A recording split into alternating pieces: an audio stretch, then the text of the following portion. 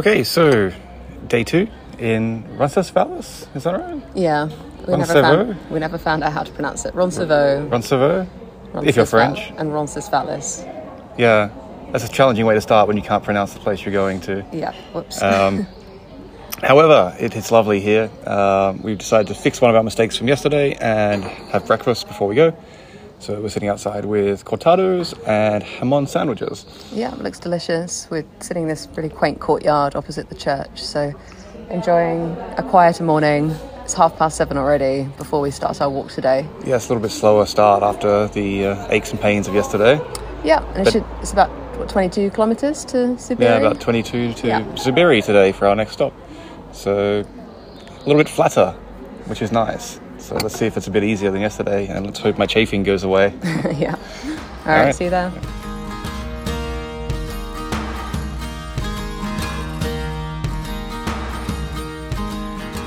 Hi everyone, and welcome to Is This the Way, a podcast where we walk the Camino de Santiago. I'm Francesca. And I'm Gavin. And it's day 2. Yep, day 2, enjoying some chafing from the previous day. Ouch. Hoping that it will go away today. So yeah, as we said in the opening, we're walking to Zubiri. To quote the guidebook, today we enjoy shaded forest trails, pass rivers and small villages, explore Hemingway lore, and a Romanesque bridge. Yes, Romanesque, a term you'll become very familiar with over the course of the Camino. There are many Romanesque bridges. True. We should probably actually look up what a Romanesque bridge is. It's I Roman-like. I presume it's like a Romanish bridge or a Roman-style bridge. It is, yeah, you're right. All right, so what does our guidebook say for this in terms of difficulty? 2 out of 3 today. Remembering yesterday was a 3 out of 3 and was very steep, and I think we rated it as an 8 out of 10 on our more granular difficulty scale. I don't know, I'd probably give it like a 6 out of 10 maybe. Yeah, so I think it's the way the day works is that it's mostly really okay. It's like very just nice, easy walk, very pleasant, shaded through these beautiful towns.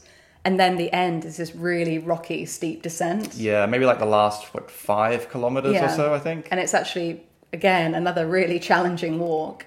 So yeah, I think it's probably 6 because it's 4 for the first 2/3 and then 8 for the last bit of it.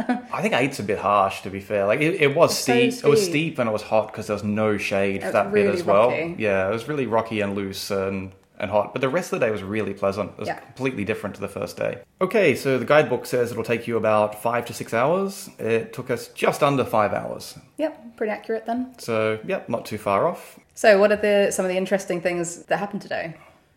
Well, you start the day, the first thing you see is a sign that says Santiago 790 kilometers on the road. That's a bit of a shock to the system. Yeah, it's a huge sign and it just highlights how far you have to go. and it's a road sign as well. That's how far you have to go, like following the road, not like following trails and up and down mountains and things. Yeah. But other than that, you start heading out of Roncesvalles on like a nice shady path through a bit of forest and some trees. It's really, really pleasant.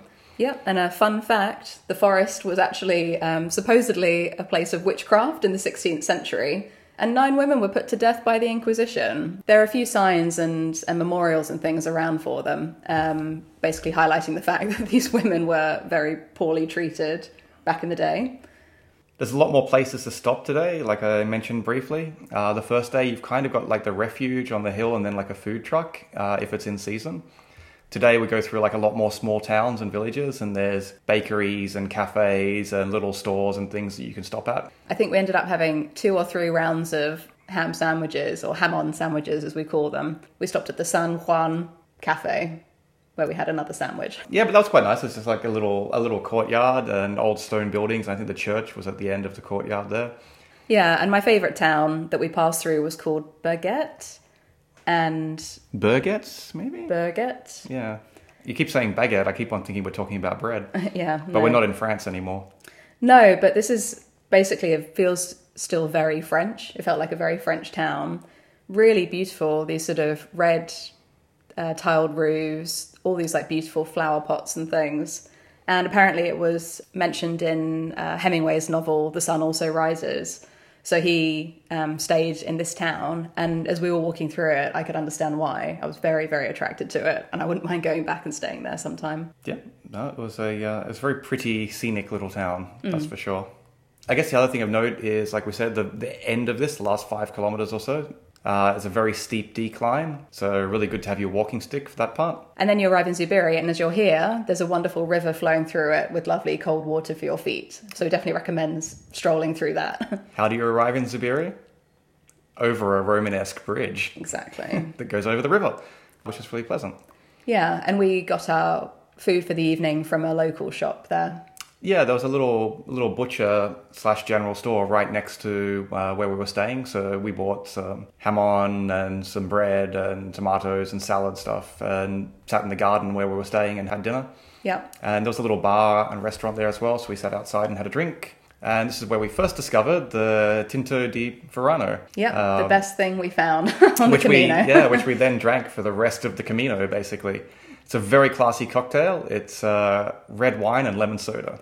Yeah. So we saw some builders who'd finished were drinking them next to us, and you went in to ask what it was, and we say Tinto Verano, Tinto de Verano.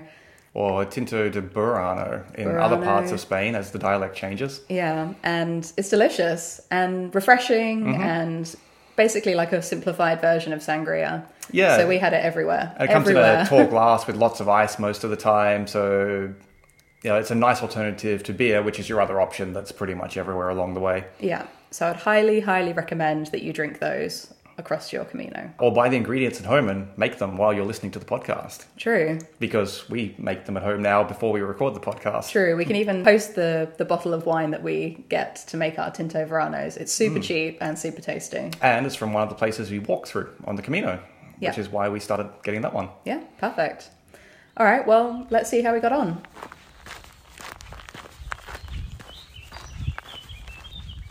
Okay, day 2 afternoon in Zubiri.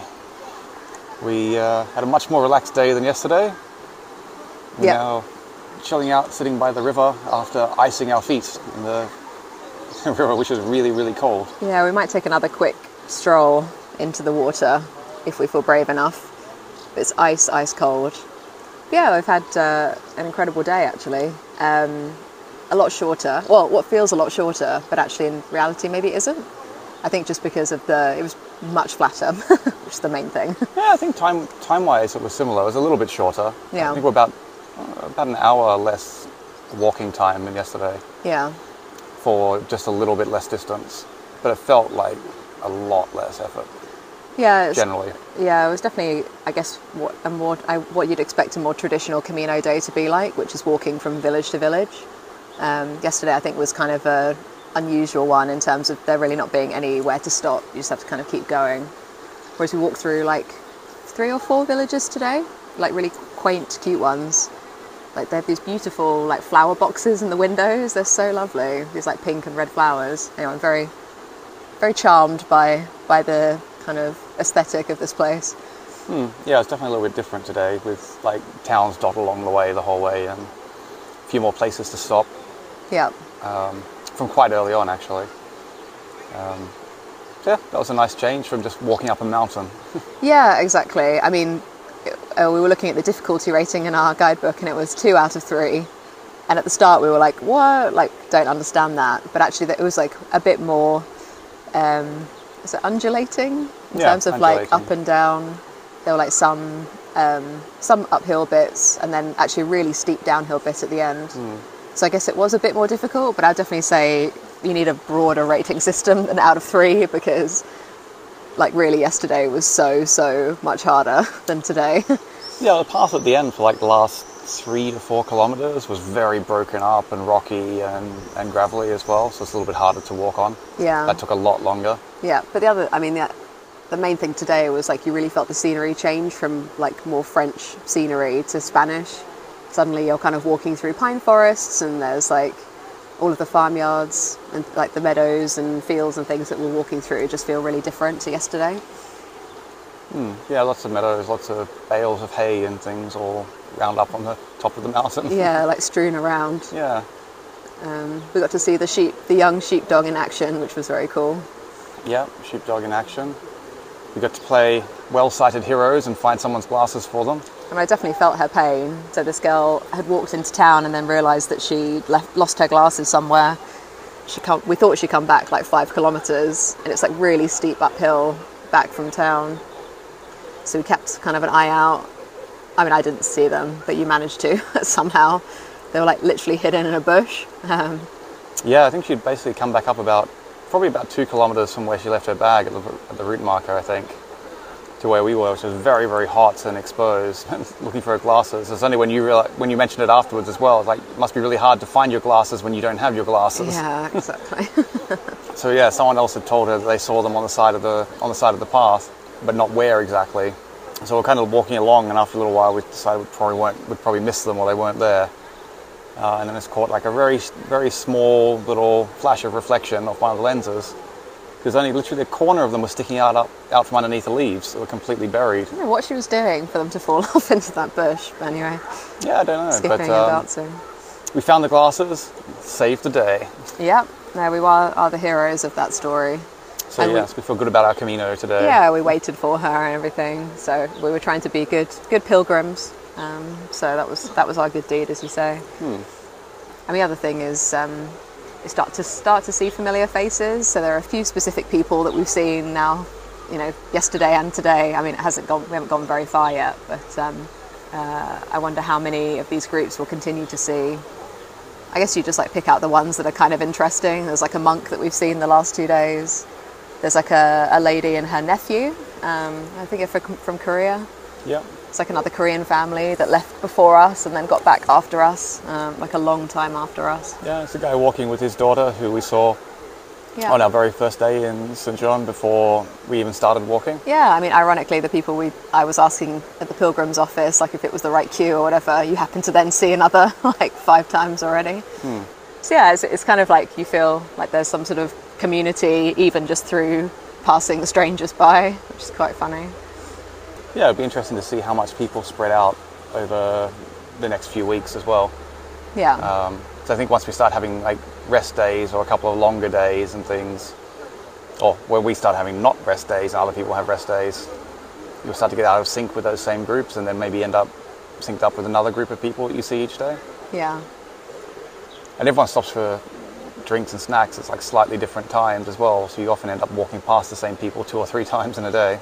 Yeah, true. So, I mean, I think luckily today, now that we're getting into the swing of everything, we had fewer of the kind of things we did right and things we did wrong. In fact, it was just a pretty relaxed day for us, really. So I think we had a bit more time for, like, starting to do all of that contemplating about the future and those sorts of things that I guess a lot of people are the reasons for embarking on this sort of journey. We did get a few things right after yesterday, though. We had breakfast. Yep. We made sandwiches last night and had breakfast and had coffee before we set out in case there wasn't anything. True. I tried a different solution with my walking pants to resolve my chafing issues. Yeah, true. The chafing update. Yeah, so apparently compression running tights are not so great for walking all day in the heat. Yeah. Because they keep the heat in, which is great if you're running, but not so much when you're walking all day. Yeah. So what's your current scenario then?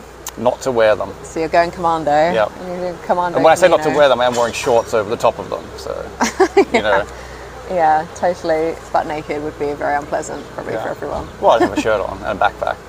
Yeah, oh God, it's really gross. I like to feel the breeze. You know how it is. Yeah, exactly. Would you have any reflections from the day or anything that you thought about in particular? I think we started off like thinking a little bit about like things in the future and what we might do after this when we have to go back to the real world and get jobs and things like that again.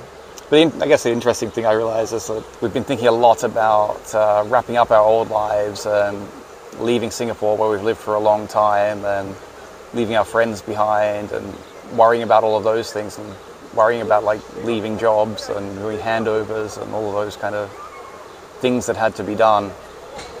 And haven't really thought about any of that since we got here, which has been really nice. So a switch to even just thinking about the future is like quite interesting. When you realise I haven't thought about any of those things that have been weighing on you for the last couple of months.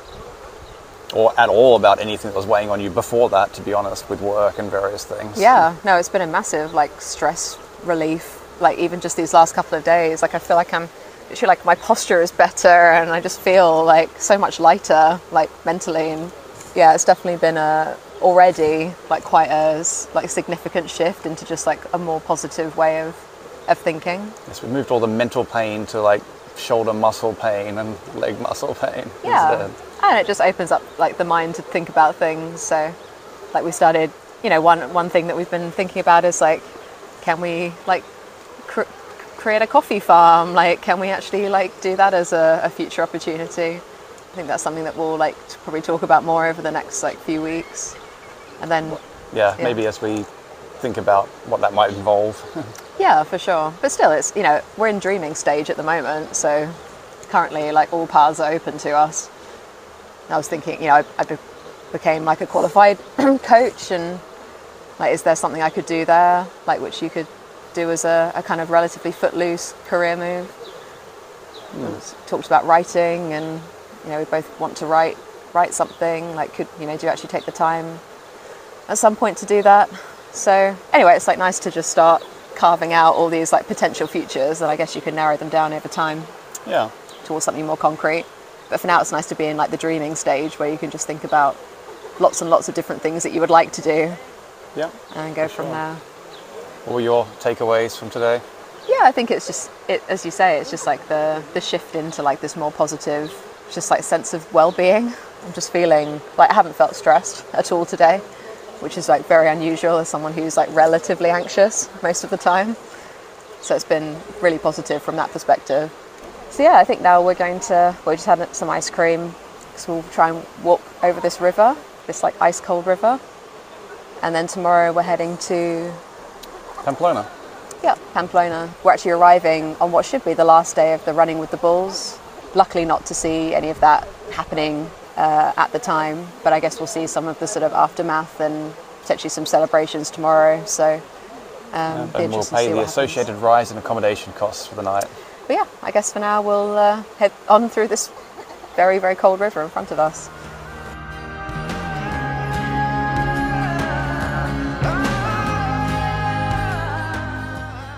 Thanks everyone for listening. We hope you've enjoyed Is This The Way? And have taken away some inspiration and ideas about how you might approach the Camino.